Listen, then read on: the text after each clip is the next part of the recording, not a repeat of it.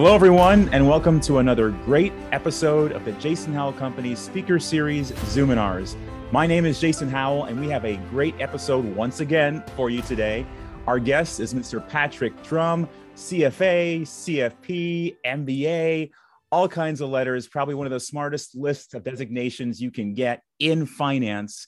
And our topic today is aligning sustainability in the global bond market. Yes, we're going to talk about bonds today, not stocks, not options, but the thing that's pretty unpopular in the retail world, bonds. And we're going to talk about sustainability and how those two can go together, not just in the United States, but all over the world. But before we do that, let's just talk to Patrick. Let's ask him how his day's been. Let's be nice. Patrick, how has your day been? It's been great. Thank you for asking. And thank you for inviting me. It's a true pleasure and delight. Oh, you're welcome to be invited. Thank you for coming. As I was saying to you earlier, it makes us look good when we have smart people that we're associated with. So you're one of those people. So thank you. Well, thank you. I appreciate that. I'm having, so I indicated some lighting issues on here and for all the whatever acronyms that I have behind my name, we figured part of it was the smudge of the camera. So it's lack of technical skill here. Right. Smudges of cameras. Yes. Well, we're gonna go ahead and get started despite all smudge, which you've wiped off actually the smudges. So we're gonna get started. Right. I will go ahead and share my screen so that folks can see exactly what they came for. And if I get any beeps, I'll let them in. But for now, for the folks who are here, if you came to aligning sustainability in the global bond market, then you've come to the right Zoominars.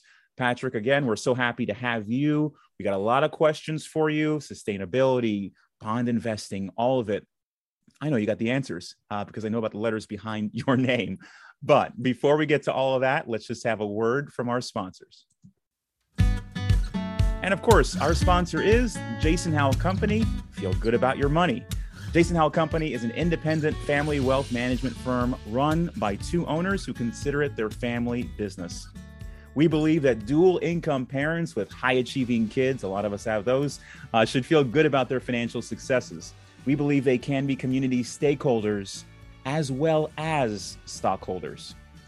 You have a plan for your life and the causes you believe in. We fit that plan to your finances so you can feel confident, excited, generous, hopeful, and just overall good about your money.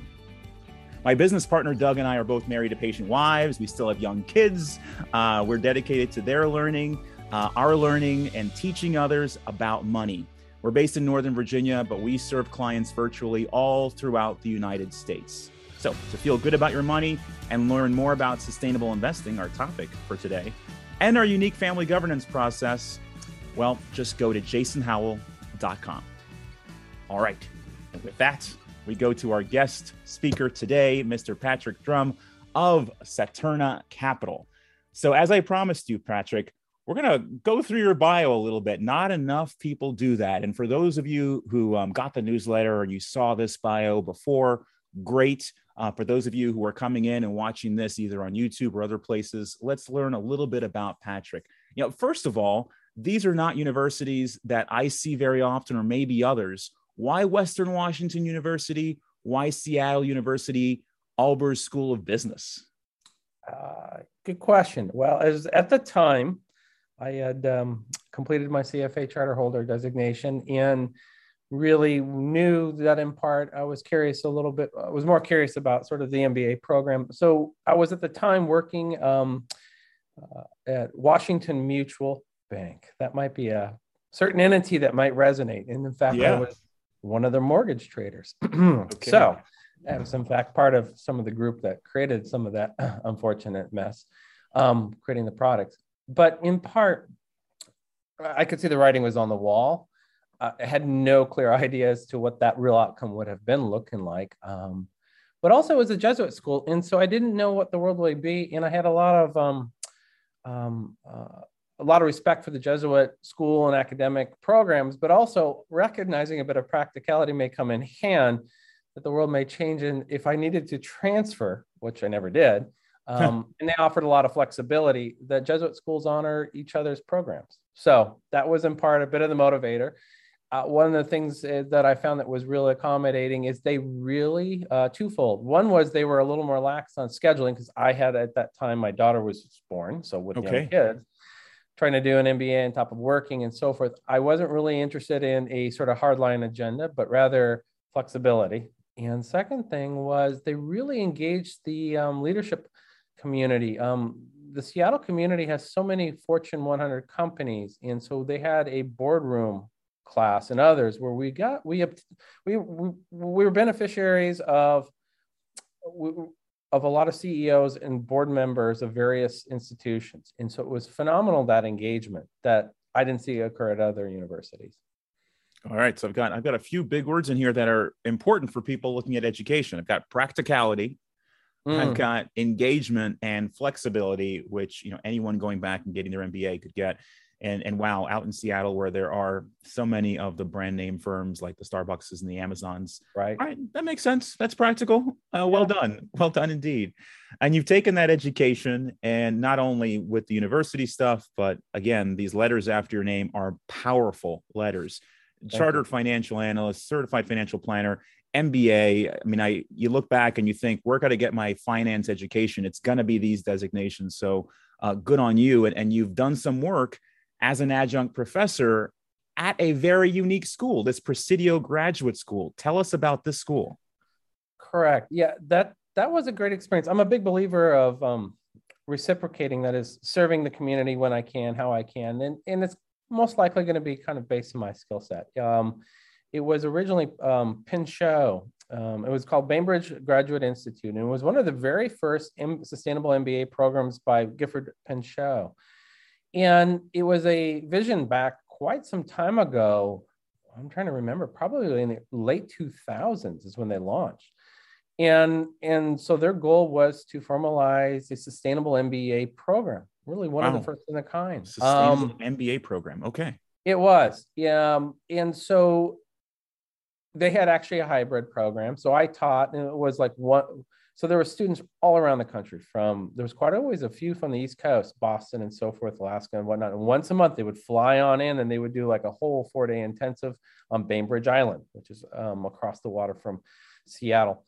And so it was a great opportunity because it focused on a much more entrepreneurial spirit. So a lot of these students were creating projects and business strategies to permit different ways of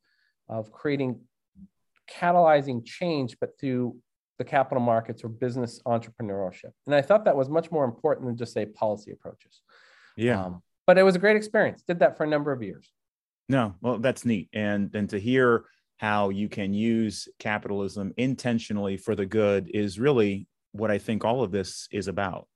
Mm-hmm. Now, you've been in the business since the 90s. You've seen a lot, but you've really been taking these ESG considerations in since sort of the aughts, I guess we call them, the O's. And now at Saturna, you're running here the Sustainable Bond Fund, the Amana Participation Fund, and most, I think in particular for this presentation, conversations around the Sextant Global High Income Fund.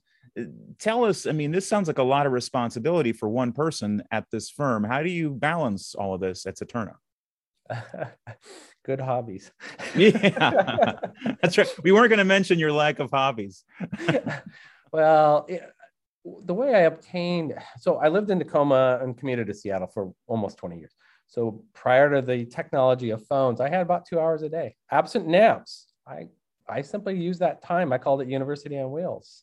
And so I simply I'm a ferocious reader. So I just started thinking, well, let me use that time. That's really where that was able to sort of earn those marks. That's terrific. So lack of hobbies or what may have you, those are part of the attributes. But. And you're able to run these, it sounds like 3 funds. You also help on this Malaysian fund. And so that's kind of 4 funds. Correct. The Malaysian fund was a fund that I had managed at the onset. It was a Sharia compliant bond equivalent fund. That wound down a couple of years ago. I am deputy to the high yield income fund. So my involvement is not as much focused. A large part of my attention, though, is really consumed with the Sustainable Global Bond Fund. It's a multi-currency sustainable bond fund, the very first of its kind launched in the US. I knew that a lot of practitioners and investors were looking for global exposure, and it just simply doesn't exist. And still this day, I have yet to find a real proxy for it. The Amanam Participation Fund was the very first of its kind to provide capital preservation adhering to the Islamic principles. So anything under the Amana umbrella reflects the Sharia tenets.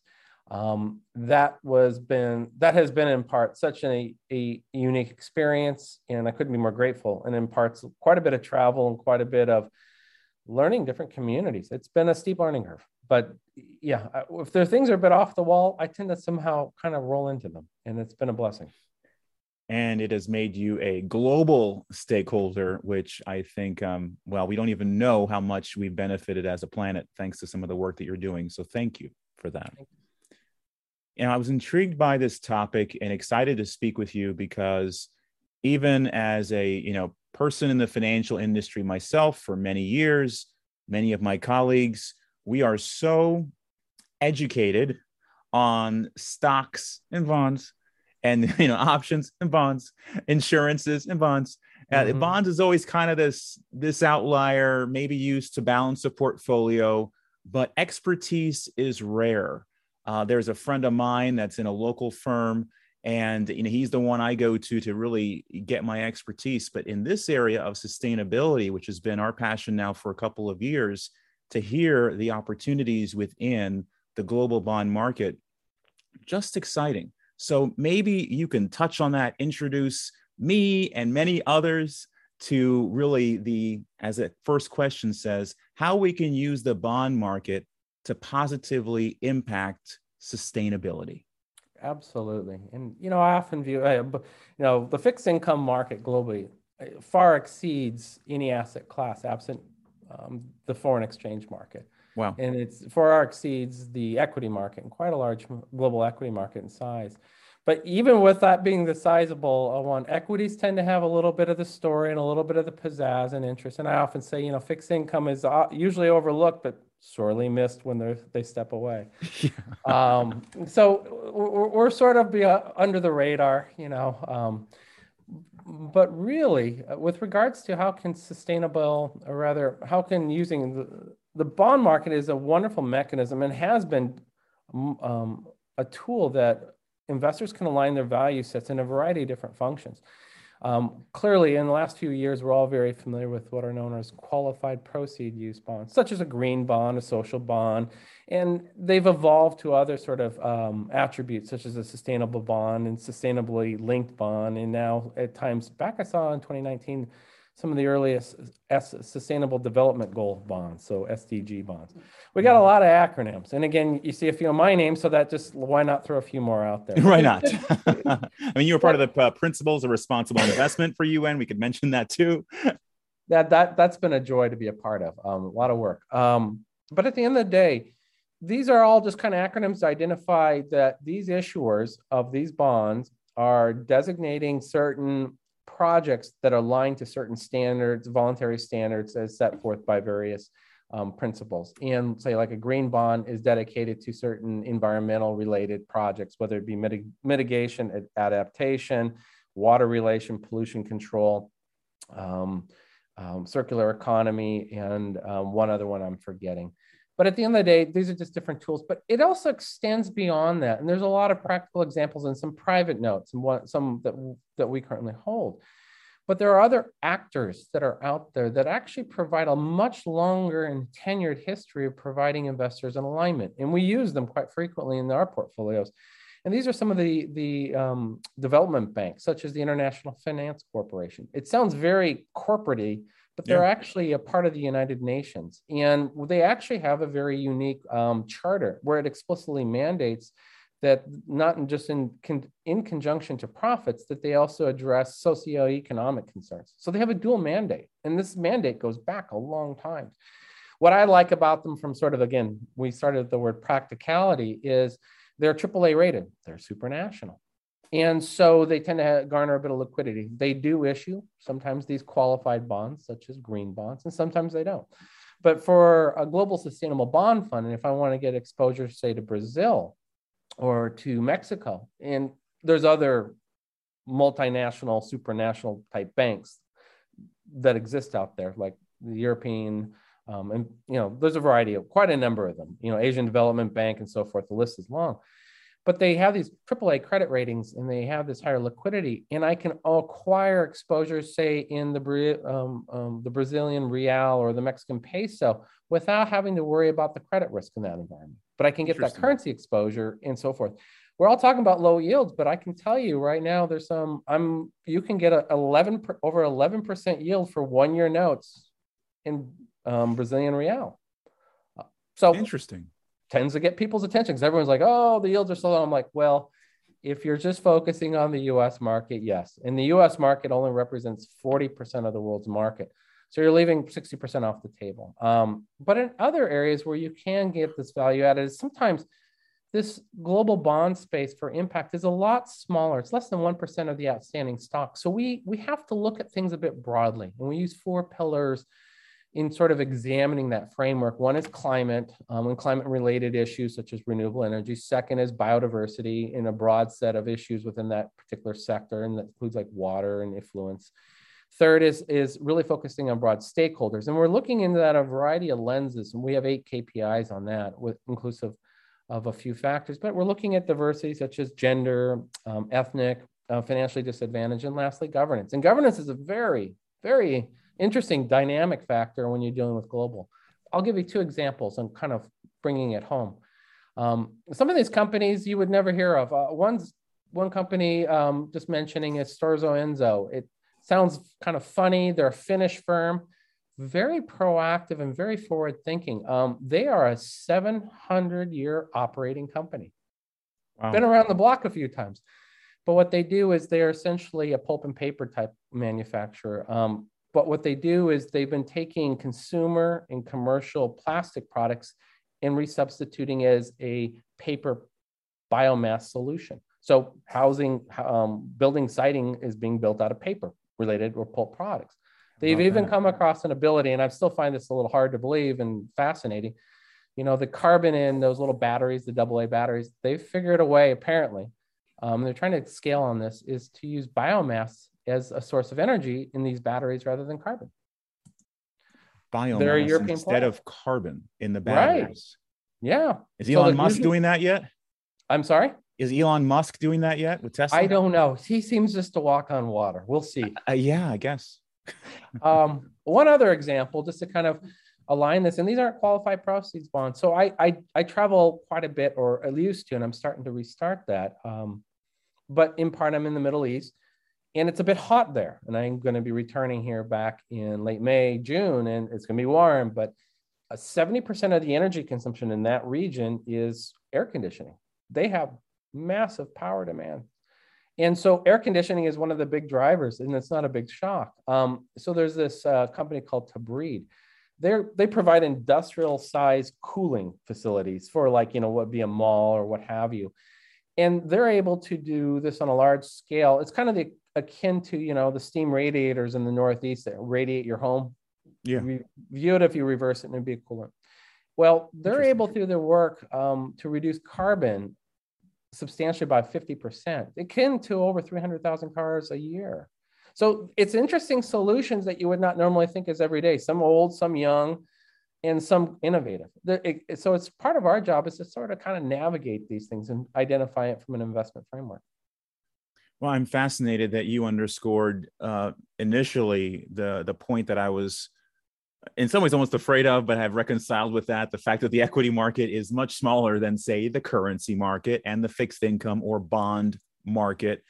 And that's why, people like you and who do what you do, it's just so important. And I'm still stuck on that 11% yield on a 1-year Brazilian bond. I usually get people's attention. Yes. Mexico 1-year paper is over 6%, a little closer to 7%. But yeah, I got more work to do. And the friend that I mentioned, I'm happy to mention his name, Micah Potashnik over at Macro View Investments. I'll ask him about that. They're in Bethesda, Maryland. So they're neighbors of ours. Well, neat. You've kind of alluded to a little bit of the second question, which is how are emerging markets different from developed bond markets? There is that currency delta. What else could you say about the differences between investing in that kind of a way? That is, it's not an easy question. It's sometimes I'm asked to sort of how do you synthesize a global world? It's akin to kind of, let's go to the buffet and we see this massive entree of various foods and flavors and delights and say, tell me about it all in one sentence. So right. It's a lot. But let me kind of give you a little flavors. There's a lot, and it's very regional, and regions have a large play from a sustainable and sort of adaptation of that particular environment. When you're looking at emerging markets with respect to sustainable evolution, they are still at a much earlier stage. The developed world is far more kind of formalized and structured, particularly led by the EU, such as with the EU taxonomy and the social SDFR. That's the Sustainable Disclosure Financial Regulation. But in the emerging markets, it tends still to be a bit more aspirational. It still tends to lack some KPIs, still tends to lack a lot of data, but they're getting there. And different regions have different flavors. And so that really comes into sort of requiring a bit of the work, and it requires us, my colleague, the Deputy Portfolio Manager, Elizabeth Ullman, and I are on the call at weird hours. We're having a call with a group out of Singapore regarding their green bonds. And what they present and what their story is their story was fascinating. So it really takes a bit of this homework. What's a bit interesting? So I'm going to nerd out for a moment. So this is when I pause and kind of put on the blue light special. Okay. So we know the 4 C's of where the credit markets, the bond market uses the 4 C's. We talk about it from capacity, collateral, covenants, and character. Hopefully no one's sleeping on that point. But anyway. No, they should be awake still. Those are there are 5 Those C's are the 4 standard force, but I'll add 3 more C's to it. So we're going to have 7 C's. Not that this is global and worldly, but I thought the 7 C's was just kind of catchy. It makes sense. Right. The other 3 are culture, context, and colonialism. And what I mean by that kind of gives you some context.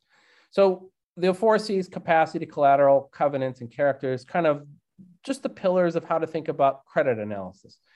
But when you're looking globally, you need to add some extra flavor to it in a different framework, sort of like why we use ESG. It's a due diligence framework that just brings more tools to the table. And culture is a real important aspect because we know that different communities and cultures around the world or different geographic regions have different cultures. And that imparts food and flavor and all these important aspects. But we know, like in Latin America and different parts of the world, there's a much more sort of paternalistic influence. But it's interesting, there's other parts of the world, there's a much more maternalistic influence. So I used to travel a lot, and when I do, I'm frequently in Malaysia, frequently in Indonesia and Brunei. And we do quite a bit of engagements there. We have a subsidiary and an office in Malaysia. And when I'm doing engagements at the executive level and the board level activities and the investment community levels, typically 9 out of the 10 attendees are women. And these are Muslim countries, which is pretty interesting. And let me tell you, fascinating. I'm typically the only white guy at the table. How about that? Part of our team. So it's you've got to be on your toes. And they are sharp and they ask very tough questions. They're very cogent to what's going on. The world is very attuned to the US center stage. So that's culture. Context really is an important aspect for sort of offering perspective on practices, the history, and priorities. Not all cultures sort of embrace sort of the cold capitalism that maybe the US does. And so different cultures, such as Canada, has a much more socio kind of economic kind of framework. And those are things that take in consideration. And there's some flavors in there. Colonialism, though, comes into play in sort of legal structure. So while a certain country may have nationalized themselves some time ago, typically they adopt that country's legal structure. Like the Ivory Coast was colonized by the French. So when you look at and read the prospectus in the legal framework, it has a very French kind of flavor. Indonesia was largely colonized by the Dutch. I'm in the Middle East, and they were colonized by the English. And so what's interesting, like Oman, United Arab Emirates, and Saudi, they have that construct, but they also have different legal frameworks of their local laws. And then on top of that are the religious. So you're kind of navigating 3 laws. I'm not a legal expert, but these are things that I sort of think about. But it's interesting, for example, they don't have what is known as beneficiary laws So what we use is an importance for like a trust, like a grantor trust or special needs trust. Those are sort of where you're designating a non-person entity to have certain beneficial rights for the fiduciary interests of that particular individual. So those are some things they're trying to overcome. And so these are just many of the nuances of kind of surfing through the 7 C's. Amazing. So 7 C's makes up some of that difference on the emerging. That's how you get it into one sentence. You say, well, let me tell you about the 7 C's. There you go. There you go. I'm here for you. All right, 7-course meal. Or 7. That's much more international. You don't get 7-course meals here in the United States. I also picked up on something that was important, I believe, when we talk about emerging markets.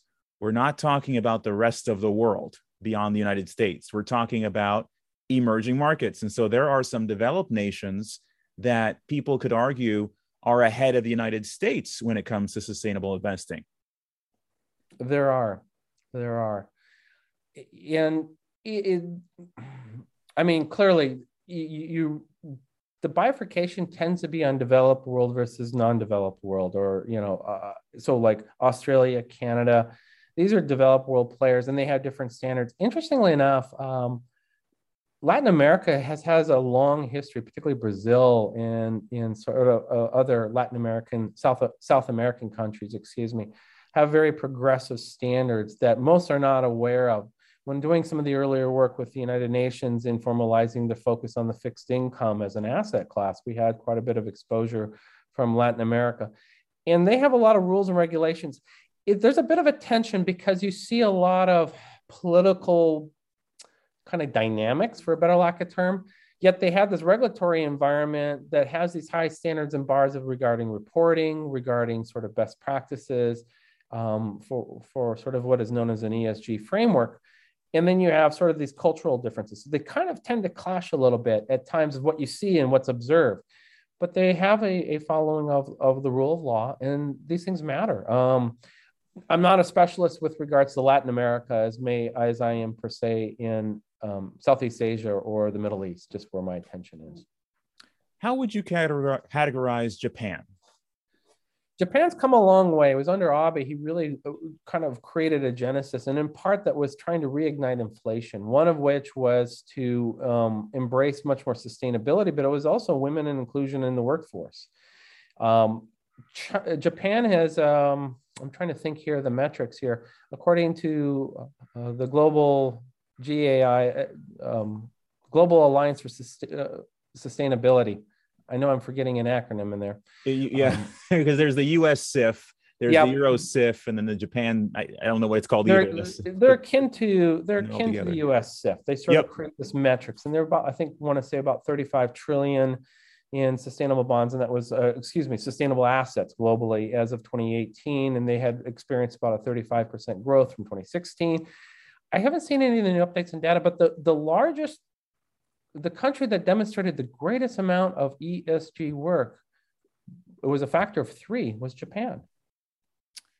Yeah, I think from 2018 2020, they went 300% increase. They went from a 300% increase with regards to sustainably aligned funds. Mm-hmm. The Global Alliance for Sustainable Investing. I think that's it. Yeah, you might be right, because it's supposed to have the sustainable investing part somewhere, because the other US it is. Everyone else. Again, it's all these acronyms. If I follow, something might spill out. Right. Well, cool. Thank you for sharing that. Yeah. And I don't want to keep you longer than you should be. So let me power through a couple of these. Maybe with Saturna, more specifically, how do you find quality bond issuers in the international process? What is your process for finding those? Maybe you can give us an idea. That's kind of the fun and the joy of this business. And what I like about this is it's kind of a walk in the woods. And I'm up in the woods. You can see us. Mount Shuxon's behind me. And it's beautiful behind there. Yeah, it is. Even though I'm all shadowed up, which is probably good because I was in the sun a little too much. So it is a walk in the woods. And it's a process of discovery. There is no one way. One way is I have our own proprietary screening process that helps me identify securities, one of which was this Storzo Enzo that I talked about. There's others where broker dealers that I have relationships. I have a lot of localized broker dealers on the ground as well as the larger players. They provide introductions to ideas that I might not come across. So there's partners, because there's no one person has a corner on the market on all good ideas. So there's others that sometimes introduce ones. Clearly, we do our own homework on the credit and the sustainability, but at the end of the day, it comes from a variety of things, from our own sort of screening, others introducing, and what I call lastly is what I call sidewalk talk. I gain more value of talking with people on the ground, whether it is investors in our funds or other funds, issuers. And I've come across companies like that one I talked about, Tabreed, when I was in the Middle East. I'm at the CFO and had a long chat and started looking at the economics and their business model. And I was like, this is really fascinating. And so you're able to kind of get a lay of the land. So it's really kind of a threefold process. And sometimes you're just really scratching your head because there's some issuers that are really good, but might be overpriced. Some issuers that you demonstrate some improvement or they're deteriorating. So you kind of have to keep this short list of companies and ideas flowing. And it's always changing and it's very fluid, but it's always a process of discovery. And then also kind of the hard thing is knowing when you're starting to find them not moving that right path. And sometimes you might need to put them aside or have that conversation and engagement. And we do that. I would argue that bondholders have a lot more engagement than equity shareholders. It's just equity shareholders tend to have a lot more sort of branding and attention. But when you're a fixed income holder, you're only as good as the income you receive from that issue. Yeah. And so you're really making dang certain that you're going to get that coupon payment. And that's why that ESG factors are so important, because if you face an ESG or credit impairment, you don't have, and typically this low yield environment is still low, really to offset that. Well, most equity players say, well, yeah, we'll just hold on to it. It'll come around. So there's so much to know about bonds, man. It's Goodness. fascinating. And I think we would be absolutely remiss speaking about the rest of the world and using the word global if we didn't talk about what's happening today between Russia, Ukraine, and the rest of the world. And so in the context of our webinar here, how is Russia's war with Ukraine affecting, in this case, bond markets and even sustainability within those bond markets? Yeah, that's a good question. There's a lot going on there. And it's a bit heartfelt. I mean, I'll admit within this previous lifetime ago, I was actually a Russian linguist, but that was another story. Oh my gosh. Navy brat, grew up. There's 5 things that really kind of come to mind in sort of in brevity, but one that isn't with brevity or lightness is the tragedy that's going on. It's just really heartbreaking on so many levels. I mean, I don't think you see those pictures, it causes a deep pause. So thoughts with them, with people. Yep. The second part that comes to mind is there is clearly some disruption, and there's clearly not some disruption. Countries such as Poland and in Hungary and so forth in that particular region, their bond markets are a lot more affected because of the regionalization of that area. China and other parts of the planet, such as Latin America, you wouldn't see it. So that ripple there's a less to where that ripple is. But I think it is on the third point is it's really causing in part a bit of a recalibration with regards to governance and risk as it's related to bond pricing. There's a lot of bad actors out there, and there always will be. And there's sort of this spectrum of governance behaviors. And we all knew that Putin was not a particularly good guy, but we sort of just know that he was a bad guy, but yet we still see a lot of people investing into it. I think there's going to be real honest recalibration in the pricing. And there's a lot of attention as to what that means with China. And I'm not here to impart a normative view or politics. This is simply economics. And we're seeing quite a bit of regulatory changes with regards to their employment on, say, the technology on the equity side in China. What does that mean? And what does it mean for like Hong Kong and so forth? So I think that imparts a bit more. The Putin is far more jarring in quick, but it also lends itself to how you think about from those type of exposures. They're not without risks, is where I'm going. The fourth thing that really kind of where I tend to find myself, the 4 and 5 tend to really hold much more of my attention. The fourth being the implications. Energy and food, they have this very they really can rear their head in a very circuitous way. They're either going to be positive or have a negative kind of feedback loop. right now, about 4 weeks from now, Ukraine needs to plant the crops, as well as our farmers in the U.S. are soon to plant the crops. Well, when you see gas prices where they're at, that's going to be embedded in that cost is going to be embedded through that entire supply chain structure. So what we're going to see down the road on food prices, whether proteins or wheat, corn, ag, there's going to be a substantive change.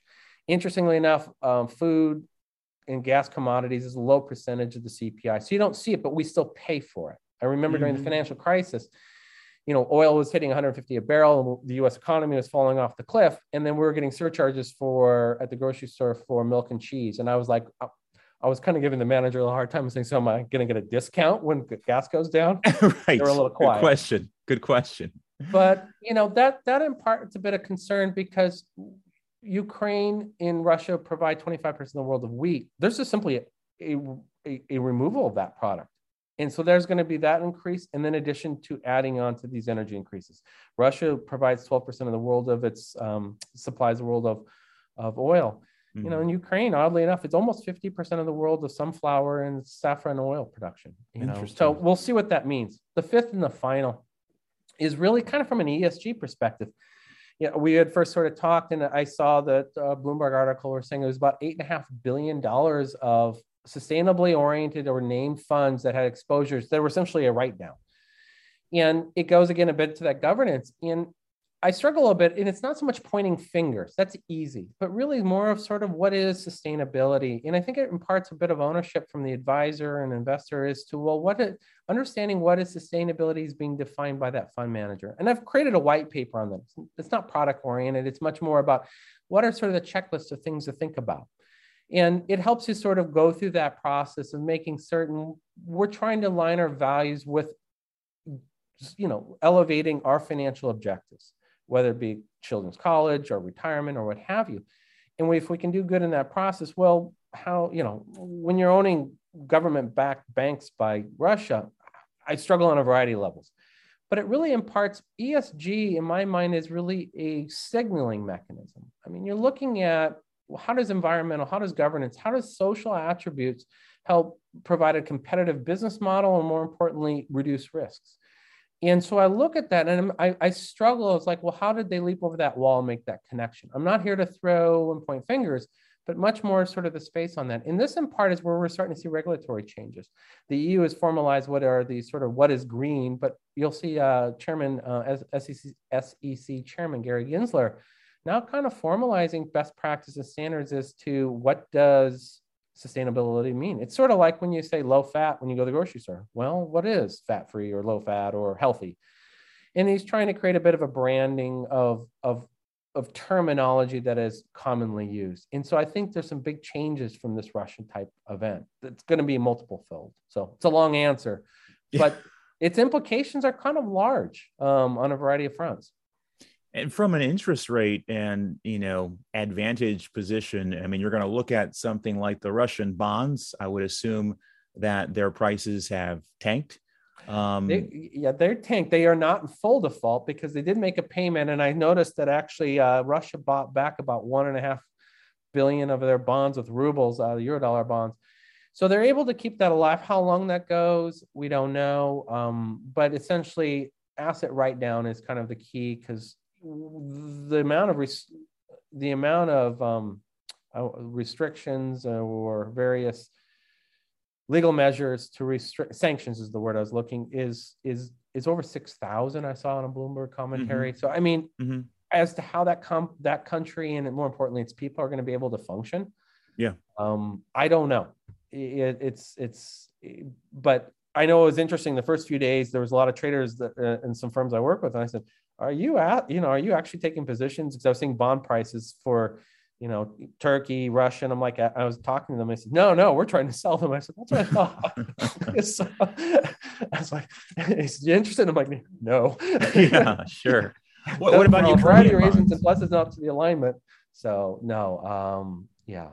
How about Ukrainian bonds? What are the thoughts there? Those are hammered as well, depending on the duration, anywhere from 60 to 80%. Longer duration and less is hammered. They've been issuing some war bonds. I don't really cover that space with a lot. And when you're dealing with such externalities, such as war and legal, I could see some hedge fund players taking some opportunistic views of buying these assets, these securities, with the hope that they might see a rebound or some sort of semblance of support from IMF or the NATO alliance. But you're getting into a lot of politics and a lot of and then assumptions that are sort of outside my scope. My job is capital preservation and current income, stewarding in a prudent manner, adhering to sustainability. And all those things sort of fall out of the Russia and Ukraine. It just simply like that risk stuff. That's way too much. That's not just a square peg round hole. I mean, that is like a melon in a square plate. It is. I just less is more. Well, and you mentioned food, and I certainly have contributed and shared about Jose Andres's work over in Ukraine. And if people have the heart to do that, here's a good opportunity for me to say so that seems to be one of the great needs is actual food for people in Ukraine, in addition to blankets and socks and the rest of it. The most rudimentary things are needed these days. That's well said. Well, I guess in closing here, what do you see as the future trends in this space? People have varying opinions about ESG in general, but in global bond markets, sovereign bond use, what do you see? A lot evolving, particularly on the sovereign side. In part, a good friend of mine brought me into the discussion with the Gitterman on called the Great Repricing. And it really, she's very talented. She is very, she's a critical thinker. And I think, it required me to do a lot of thinking. And again, it was sort of that discovery in the woods. There's a lot that's come in part, and that's one of my recent white papers on ESG sovereigns and how they're being rated by ESG rating firms. I do think there's a bit of a repricing that we're going to be facing. And what I mean by that is in part, look, climate risk is a very nebulous type of issue. And it's something that we think is akin to sort of the government budget. We're going to kick the can down the road. But it's not in so much. A large part of our climate carbon budget, if we're going to hit any of these sort of aspirational goals by the Paris Climate Agreement, the United States has got, probably 3.5 years left on its carbon budget. If we have a 67% chance, less than 5 years. If we have a 50% chance, most of these countries are not really within that. But it's also a bit of the attitudes. There was a survey I found interesting a while ago in 2021 by Invesco. And they did a survey of 89 sovereign wealth funds, 59 central banks, just casual investors. Sure. It was about 19 no one important. These are just kind retail of hobbyists, right? And it was 57% of them identified that they really don't think that climate and climate-related risks are really being taken seriously within the investment process. And when you see that kind of institutional money thinking like this matters, it's going to have a pricing impact. And I think it's really going to have us think about debt trajectories, because when you see countries such as the United States or others, or like Australia, which are very heavily dependent upon resource extraction for a variety of aspects, needing to transition to a lower carbon economy, this really means a lot of debt financing in English. And their debt and deficit trajectories are going to ultimately change. I've been sort of casually finding a connection. Those countries that have a lot of the a poor wealth distribution, income distribution, as well as low coverage, sort of a broad space of healthcare, those were mostly best identified during the pandemic. It was like the United States, Mexico, Brazil, India, and there was one other country I can't remember. Encapsulated as the core of the first million folks that had, unfortunately, that passed due to the pandemic, have also experienced some of the most pronounced debt trajectories. Yeah. And so there's a connection there. At the end of the day, we look at sovereigns as being a twofold important mechanism. One, liquidity, one in safety. And I think that in part might have to change. And the thing that's really the catalyst and concern is that we look to the US Treasury market as a benchmark for setting interest rates and risk premia for whether it be at private equity, whether it's real estate. There's some spread to the US Treasury. And if there was a meaningful repricing, as we've seen just in the last, the amount that rates, the 2 years gone up, almost 700% in the last 6 months, it was at like 30, it was at 25 basis points, and now it's at 230. That's amazing. 2.3%. I mean, those type of movements are not everyday occurrences. But if we were to start finding it related to other factors, there's going to be repricing from mortgages, credit cards, and everything else, and our costs in standard of living will decline as a result. So that's a little bit of where I think those transmissions do create risk. And when you see a large part of these casual institutional investors starting to take a much more serious discernment to it, I think we'll start seeing that down. I don't think it's going to happen today, tomorrow, but I can see over the next 3 to 5 years that taking in part a little more attention, and even more so over the next decade. A lot of debt financing, interesting, and potentially increased rates for all of us. Could very much be, yes. No, that's fascinating. I'm going to stop the share here, so everyone brace yourselves for much larger faces. And I'm going to thank you, Patrick, for coming on and literally educating us. I heard that white paper. Is that something you'd like to share with us and the folks who are listening today? Yeah, if anyone goes to Saturno Sustainability, and it's the Saturno Sustainability Funds, at the very bottom of our website, you'll see white papers. And on there, the front page, you go to Saturno Sustainable Funds, you'll see our impact report, clearly the Sustainable Equity and Sustainable Bond Fund. But at the very bottom, it's kind of like we have like our website's a little bit like a refrigerator. It has a lot of magnets. So you have to close this stuff. Just fair warning. If you go at the very bottom, click on white papers, you'll see a lot of our white papers with regards to how to evaluate the sustainability of sustainable funds. That's one that I find is kind of a practical one.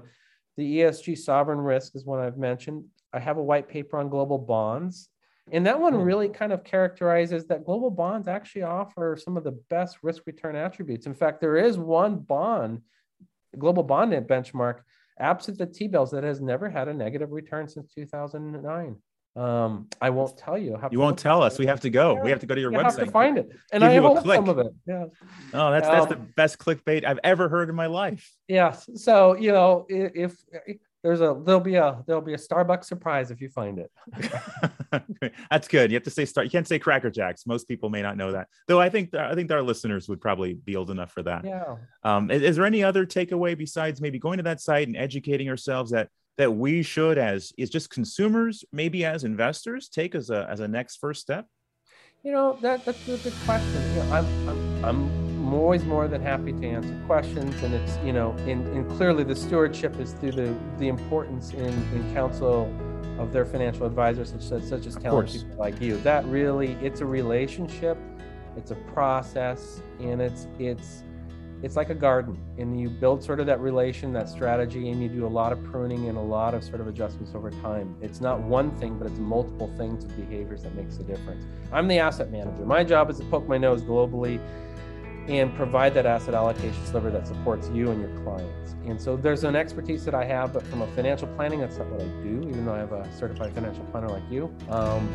My focus is on this. So it's really kind of engaging the advisor, your financial advisor, as to how you can have your portfolio reflect your values. And that in part really helps structure that conversation, because there's so much that evolves, such as you have and you've learned.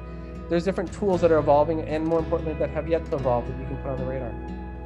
I couldn't have said it better. Engage your financial advisor. That's from the lips of Mr. Patrick Drum, CFP, CFA, MBA. Patrick, thank you so much for being with us. I look forward to connecting with you and learning from you well into the future. It's been a pleasure, and thank you so much for being here. You're welcome. And with that, we yield the balance of your day. Bye-bye.